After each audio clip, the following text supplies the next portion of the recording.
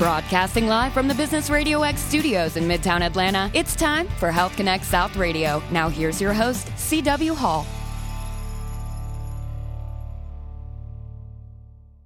Good morning, everyone. It is CW, your host here on the Health Connect South Radio show. We're coming up just a couple of weeks away from this year's Health Connect South event, going to be held at the Georgia Aquarium, September 21st. Make sure that you go to healthconnectsouth.com and get registered for the event. Our friends of the show can use the promo code RadioX when they're registering to get a discount on their registration. Make sure you share that with your peers and colleagues. Let them know that this opportunity is available for them to take advantage of. I'm very pleased to have with us in the studio today one of our guests from a local company, T3, that works with organizations that are recently developed healthcare technology devices. They are the training end of that process where physicians and other healthcare providers come join T3 Labs to learn how to utilize some of the new technology that has come through GCMI. And testing. That's right. And they handle some of that. So Deepal Panchal is with us from T3 Labs, going to be talking a little bit about what they're doing over there. Thanks for sitting in with us in the studio. You're welcome. And then we have Dr. Neil Weintraub. He's with us on the phone from Augusta, I think, right?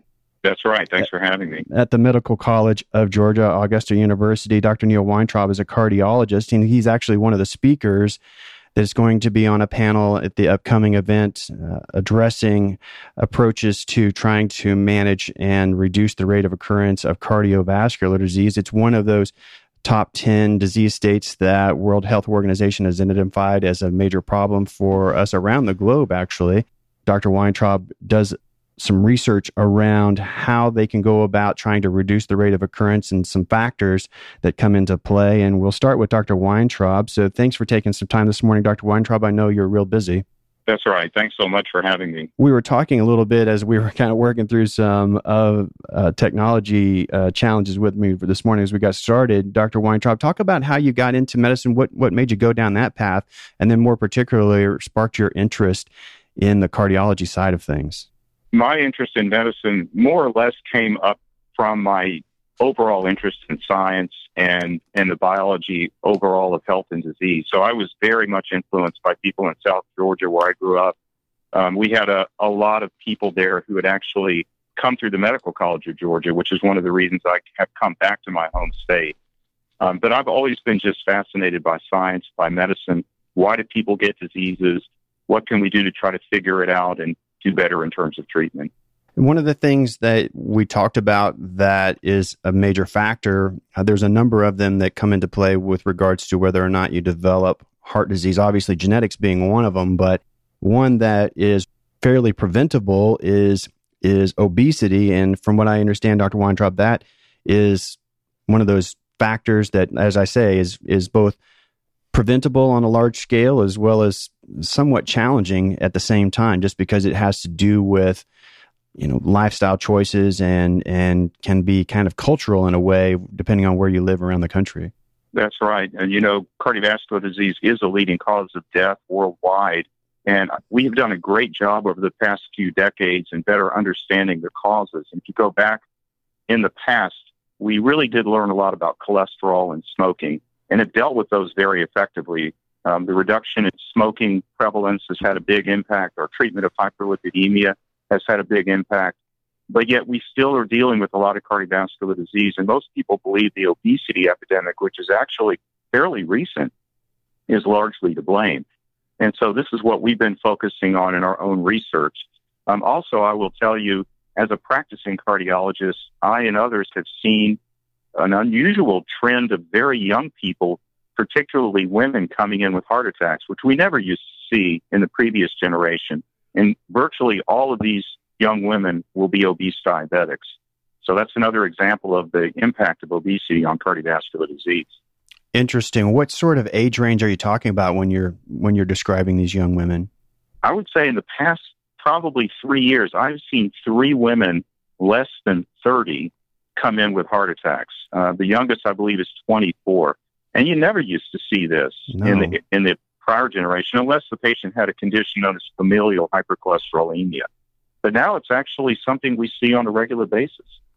When I was working in the hospital, I worked with cardiovascular intensive care patients. That was where I did my nursing work at the time. And the youngest person I had seen through the years I did that was a 33-year-old man. And he was one of those people that you talked about, that he had, a significant history of cholesterol that they weren't able to bring under control. What do you think is behind that trend? Is it the fact that we are getting more obese at a younger age, and therefore the stresses and the hormones and all those things that can come with that condition are coming into play and therefore exerting their influence sooner? It's very difficult to say for sure. Most of these patients I've seen are diabetics. And, we didn't used to see what we call obesity-related or type 2 diabetes until people reach their middle age. But because of the epidemic of obesity, you probably have been reading about this, we're seeing it in children. And so if you develop this problem when you're a teenager, by the time you reach the age of late 20s or early 30s, now you've already been exposed to this abnormal milieu. And the whole milieu of diabetes, as you know, includes high glucose levels, but also dyslipidemia, systemic inflammation, and all of these things can over time trigger the development of cardiovascular disease. Talk about what you believe to be the root of that, that inflammation that we talked about. What is that, a dietary thing? Is it a genetic thing that comes along? Is it increased when I have excess weight, as in, obesity? What causes that component? Yes, it's very closely linked to body mass index or obesity. So we've been studying in the cardiovascular field this inflammation process now for a couple of decades, and we know that it strongly associates with body mass index and other parameters of metabolic disease. And for example, if you lose weight, your CRP levels, which is a marker of inflammation, will come down. What in particular, with the research that you're doing around obesity, what particular facets of it are you trying to focus on and identify, maybe different ways that we can look at this? So we study a couple of major areas. One of the things that my laboratory focuses on is something called epigenetics. And epigenetics is a field of understanding how genes are regulated independent of the actual genetic code. So with epigenetics, there are changes in the pattern of gene expression that typically are environmentally linked that may in turn influence diseases. A good example is if you were born to a obese mother or from an obese mother, you're more likely to be obese yourself as a child. So the mother's gene expression patterns can be passed on to the offspring through these epigenetic mechanisms. And likewise, when people gain weight, it can be very hard to lose it. Your body tends to adapt to a certain weight, and that's in part because of these epigenetic influences. The second area that we're interested in is looking at how to moderate obese states by focusing on the skeletal muscle as a protective tissue in obesity-related metabolic disease, the sort of fat that's fit hypothesis. What would be the link there as far as the muscles themselves being able to exert some sort of protective effect? So the muscle is one of the tissues that is most important in glucose utilization and metabolism. In general, the more fit you are in terms of your skeletal muscle function, the more readily you'll handle blood glucose levels and improve your diabetes state. And you can also look at this sort of from the general standpoint. Say, take an NFL lineman.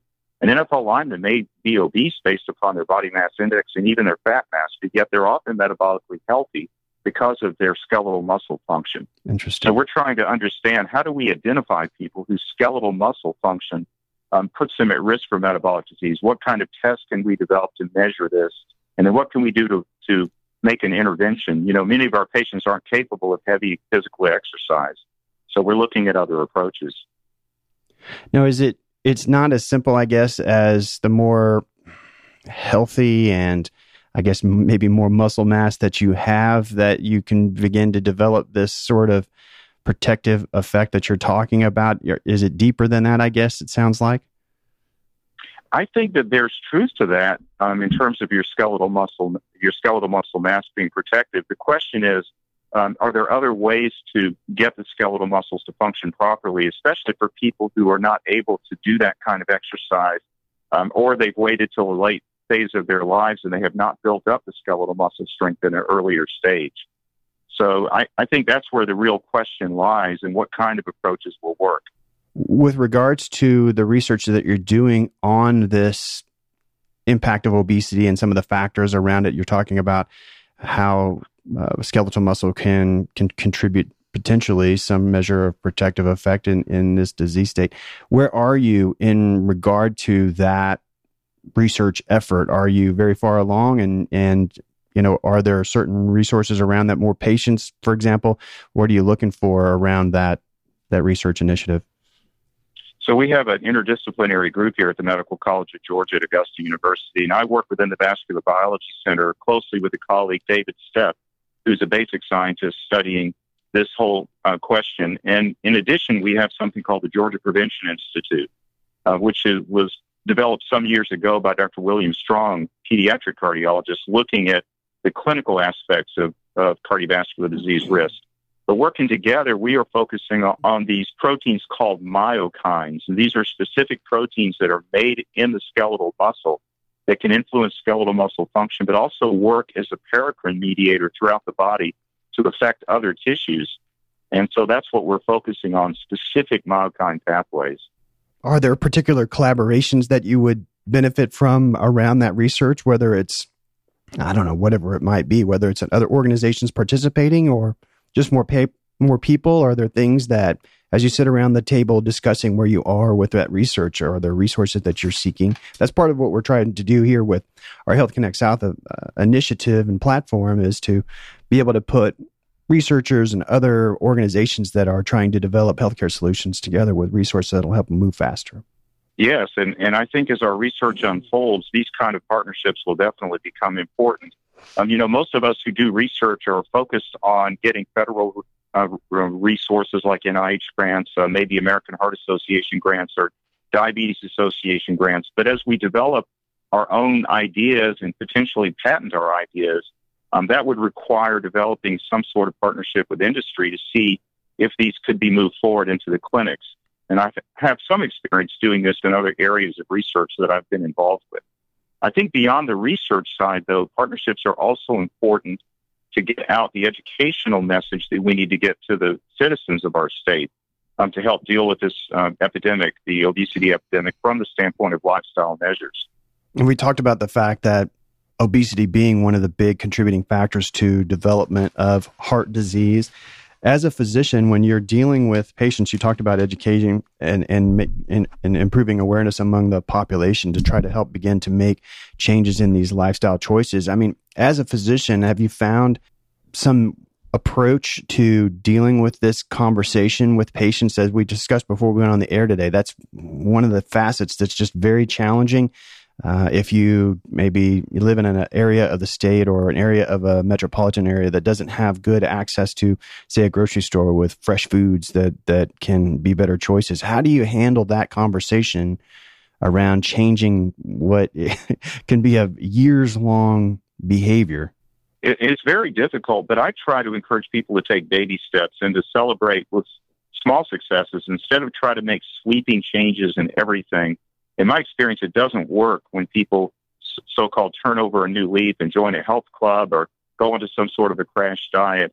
It's often little things, though, when added together, that can make a huge difference. For example, I've noticed a lot of patients just aren't aware of caloric density, and they don't understand that certain things they're eating habitually or eating out on a regular basis is really resulting in a disruption of their metabolic state. And likewise, people will resist or not be able to do heavy exertion, but doing small things can make a big difference on a daily basis, just taking frequent walks even.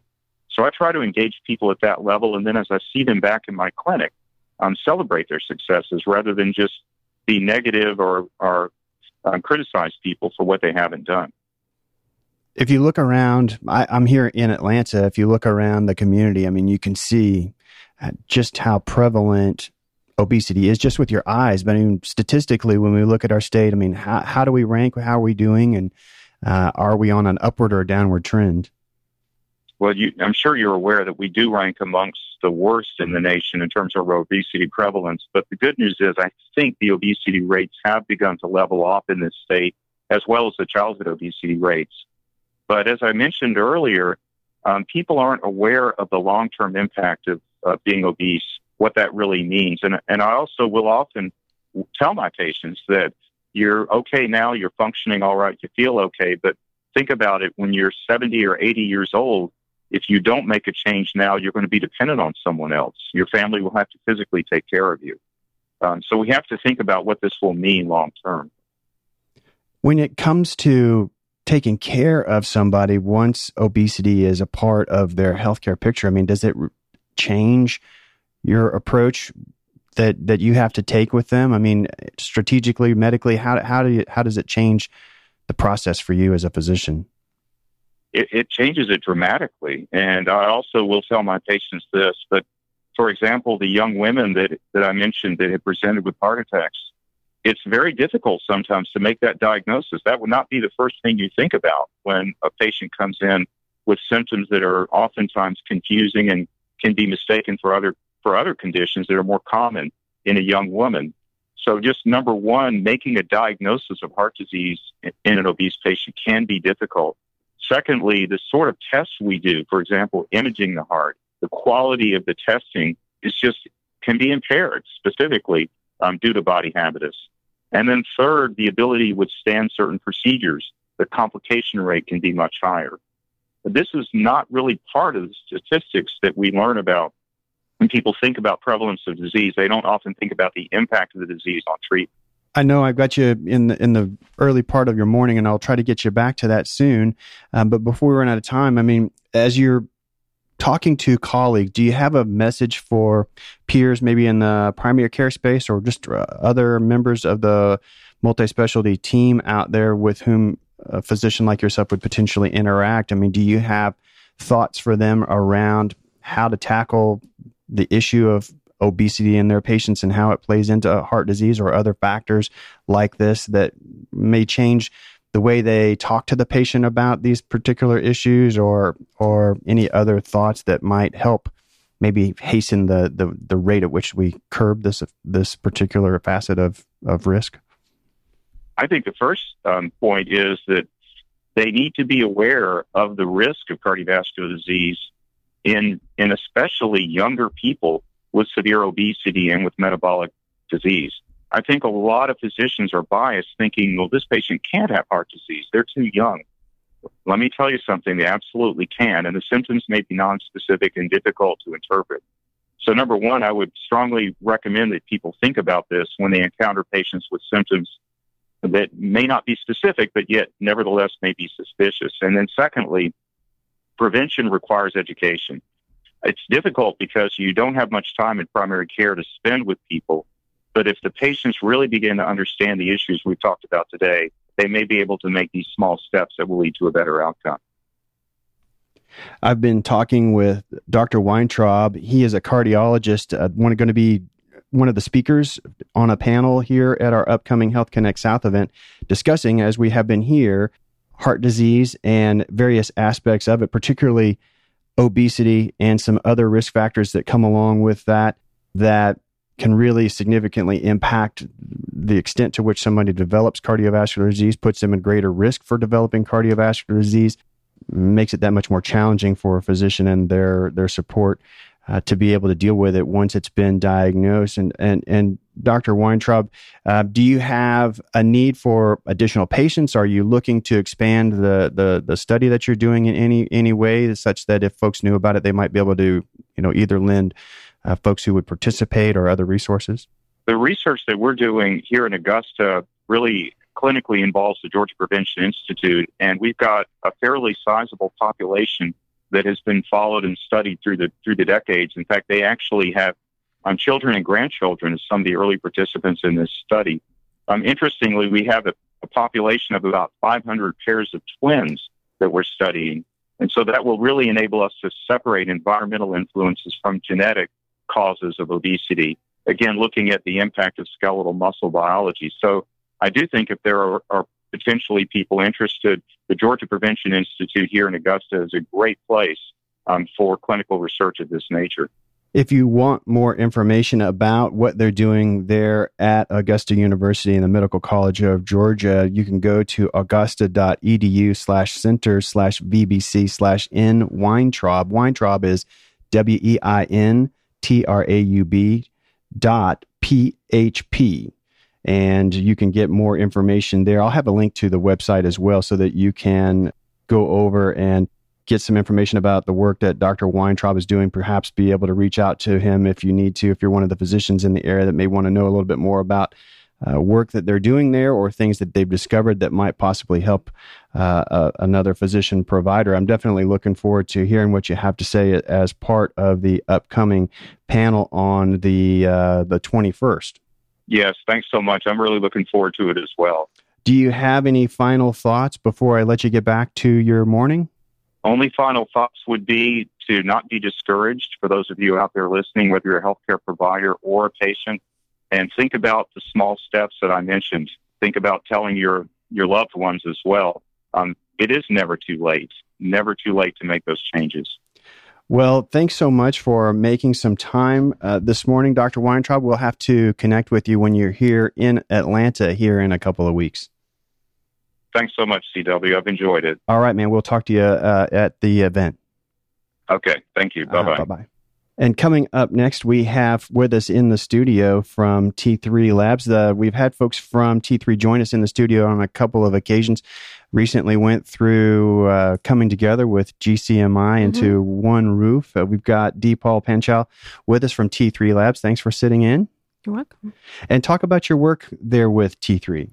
So at T3 Labs, I am a program director. I'm a biomedical engineer by training.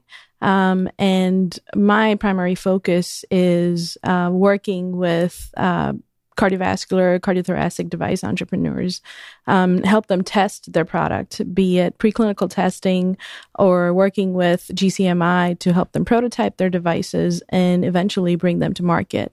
Would you find that the typical entrepreneur that's coming up with these devices, are they physicians in most cases, or are they people that are just kind of around healthcare and maybe coming up with good ideas? Well, it usually starts with a physician entrepreneur. There's the back of the napkin idea. They're working in hospitals, working with patients all the time, testing out new devices, and there's always room for improvement. So that's typically how the idea starts, and then it gets passed on to engineers, or they collaborate with larger device manufacturers to design new devices or redesign older devices. I spent my clinical time in nursing working in the intensive care unit, recovery room, and the emergency room. And in those environments have all kinds of equipment, from monitors to a host of, just clinical interventional devices of different types, many of them monitoring sensors and others. What is the process like for going from that back of the napkin moment that you talked about to getting some of those medical devices that are used to save lives in ER and ICU to the market? Right. So, as Dr. Weintraub mentioned, partnerships are important. So any new device requires a whole network of experts to get to market. Be it prototyping, be it testing, be it regulatory approvals, submissions, data analysis. You require people that are experts in the field. That's where institutions such as T3 Labs and GCMI come into play, because we help entrepreneurs get from concept to cure to commercialization in one spot. So they can take that back of the napkin idea and, as an example, go to GCMI and say, hey, I have this idea. Can you help me prototype this device? And they have a host of engineers available to help them design the device. Maybe they just imagined in their head and they don't necessarily understand how to fabricate the device. Sometimes it's a reality check for a lot of entrepreneurs, because they have this idea and they haven't quite imagined how it's going to work out in real life or in an actual patient. When it comes to being an innovator in, this type of healthcare technology, from what I understand, it can take a good period of time to go from that idea on napkin to actually devices being sold in the clinical setting. How can I accelerate that period of time that it takes to get there? Yeah, so the medical device development product life cycle is not small. It takes a pretty long time. You have what we call the $1,000 days. So, and I'm sure you've heard this before from some of my colleagues, but every day that you spend trying to prototype a design, every day you spend trying to design it or train a physician on it or test it is adding to your overall budget. And so our goal is always to minimize those $1,000 days. And I think, my advice always is save your time and money and leave it to the experts. It's all about collaborative planning. When I say that, I mean, getting the right people in the room. There's experts available that will help you design your preclinical study from start to finish. Well, what's a preclinical study? It's a bunch of tests that you need to do in live animals or cadaveric models and gather the data and submit that to the FDA. Because guess what? The FDA is not going to allow you to market your device without the appropriate approvals. They have a bunch of guidance documents to get those approvals. So leave it to the experts would be my advice. Preclinical testing, there are labs such as us, contract research organizations that will design your study from start to finish, that will gather all of your data, that will put your submission together and submit it to the FDA, and that will eventually reduce your $1,000 days. Can you talk about some of the types of devices that you've worked on there at T3 Labs where you're training some of these healthcare professionals how to use these types of devices? Absolutely. So, we work in a number of therapeutic areas, everything from cardiovascular to orthopedics.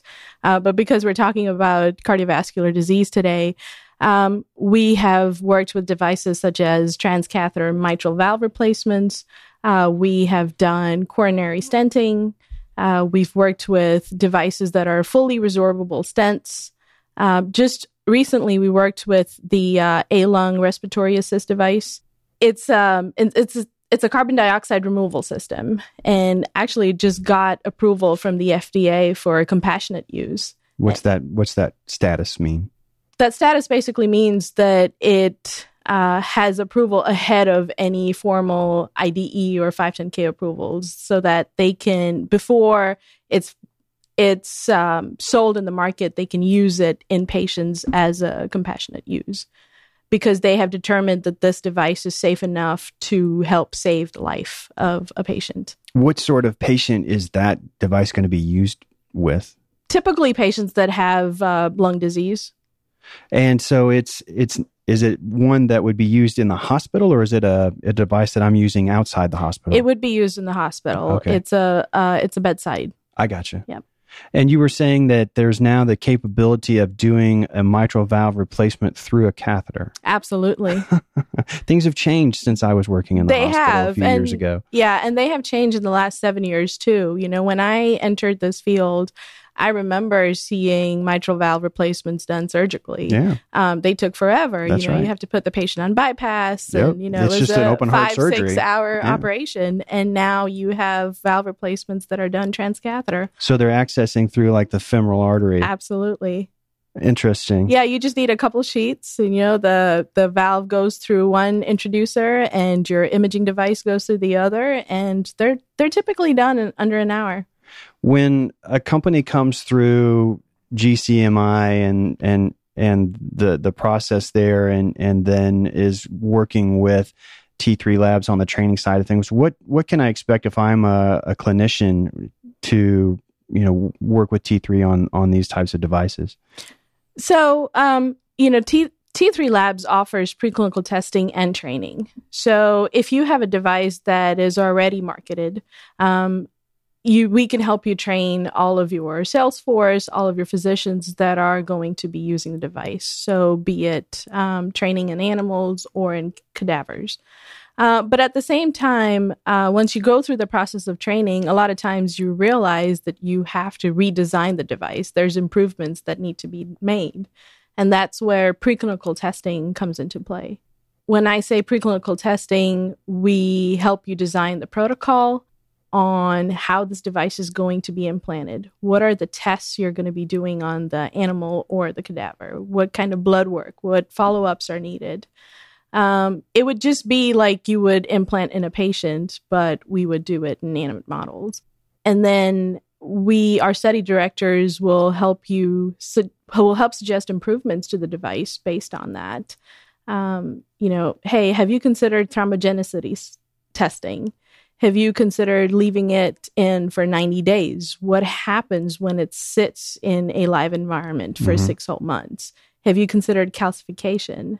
So we help that entire process move along and then put together a final study report for regulatory agencies with all of the data that has been collected. When we've talked a little bit about the whole idea on a napkin kind of concept, and from what I understand, I mean, it's difficult sometimes for those individuals who are coming up with these innovative ideas to determine whether or not there's already something like that out there in the medical community, or if the idea is one that solves a problem that's novel enough that it would make sense to actually bring it to market. I mean, what would you say to those people in terms of, I've got this, what I think is a great idea. What do they do with it? What do they do with it? Call T3? I'm kidding. We realize it's very difficult for entrepreneurs to navigate the space. It can be very difficult to figure out where to start. Do I start with, where do I go? Where do I take my device, and who's going to test it for me? Who is going to give me the correct advice on which regulatory body to pursue, or what regulatory approval to pursue? And like I said earlier on, I think it's best to leave it to the experts. At GCMI and at T3, we have engineers that have several years of experience, and chances are that we've seen a device like that before or something similar.